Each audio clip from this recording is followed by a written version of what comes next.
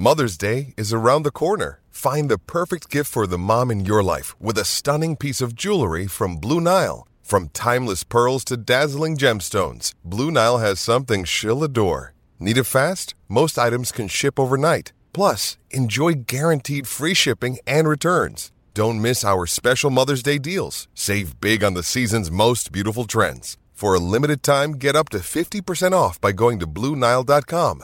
That's BlueNile.com. Want to witness the world's biggest football game? Head to iCanWin.com.au, predict Australia's score with a crystal ball, and it could be you and a friend at the FIFA World Cup Qatar 2022 semi-finals, all thanks to McDonald's. Maccas, together and loving it. TNCs apply. Hey, good morning to you. Good morning, Heels. I was out at the sunny coast, out at Corbald Park yesterday watching some trials, and there were some good ones. Yeah. None better than Shooting for Gold, who won heat number 2. Now, we know how good Shooting for Gold is, and before I talk about the horse, the trainers, Steve O'Day and Matty Hoystead, they had a absolute day out yesterday at the trials. You reckon they're going well on the track? Well, they're going just as well at the trials. So they are a stable that's been in form and will continue to be in form. But Shooting for Gold's had the 2 trials back now. Looked pretty good winning this one yesterday. Just along the fence there. Wasn't asked for any effort whatsoever. So I wouldn't think he'd be too far away from resuming. Now, Heels, this horse, Sacred Oath, that we know plenty about, owned by Shane Warne and Campbell Brown, etc., and lots of others. She won. It is a she, isn't it? I get that mixed up there. Sacred Oath. Sure. She's a she. She's a filly, or she's not a filly. He's a colt. So Sacred Oath looked pretty good winning his. Yes. Look, the time was nothing flash, but you got to take into account was put under no pressure whatsoever. And of course, we've only seen him twice, when he ran second on debut, and then when he lost Ryan Maloney at Ipswich. So onward and upward for Sacred Oath. Skins was one horse that I've been raving about Skins for a couple of seasons now, Paddy, you probably remember. Yep. Now, he returned to the track yesterday after not running since May of last year.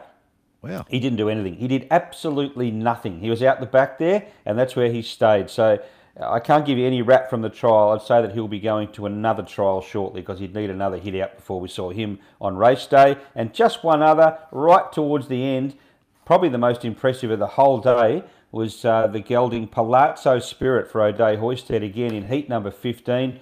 2-year-old who's had 3 starts for 2 wins. Only failure was in the McLaughlin when they stepped him up to 1,200 metres. He just found it too far. He absolutely bolted in. He won by about 5.5 lengths, and he wasn't touched whatsoever. So he is definitely the one to follow more than any other out of those trials yesterday. I was just looking at the fields for Ippy today. I think the O'Day Hoystead stable have only got the one in, and that's the favourite in the last, Canadian Dancer, with Jaden Lloyd aboard. And probably wins too, Paddy. Beautifully weighted, and had a nice little freshen up since that last start, third at the Sunny Coast in a Saturday grade race over 1,600 metres. So back in distance, had the freshen, and had a nice little soft trial at Deegan recently too. So very hard to beat. And I think the punters will be all over Canadian Dancer in the last today. All right, well, what else have you got for us at Ippy? I think there's one there each way. Race 5, number 4, Lord Louison. Only had the 2 starts, trained on the Sunshine Coast. Now, both of those runs have been on the Sunshine Coast, and he's drawn bad gates, 10 and 9 over the 1,000-metre trips, which means he's had to go back, but he has made good ground on each occasion. He's been a bit of an eye-catcher. First time around $101, second time around $9. He'll probably be even a little bit shorter than the $9 today, but he's drawn a gate, which is just what he needs. Jaden Lloyd now jumps on, and he steps up to 1,200 metres. So there's quite a few pluses there for number 4, Lord Louison. So I'm suggesting we back him each way. Race 5, number 4. And in the 7th race, number 3, Aquilion for Chris Lees and Andrew Mellion. Going for the hat trick here. Successive wins, Newcastle, then Ipswich last time out over the 21.70. I think the key to this race is horses that have got the 2150, 2100 metre form under their belt. And Aquilon and Kipax have. And I favour number 3, Aquilion. I think he can get the money again here. So that's race 7, number 3. Just might be a little bit too strong for them at the business end of the race, guys. And the favourite in the last is going to be very hard to beat, Canadian Dancer. I think that probably rounds out the other. And just a sneaky one in the first, race 1, number 6, Sailor's Secret, I think can run well as well.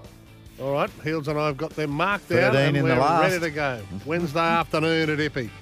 Chris Nelson, thank you very much. Queenslanders Racing. The action continues this week right across the Sunshine State. It is busy. Visit racingqueensland.com.au. We're about to get busy as well. We've got the GOAT. We've got Cameron Smith coming up. And we'll talk a bit of AFL as well with Luke Hodge. To wrap up the show, it'll take us right through to 8:30 this morning. Time now for the latest news, though.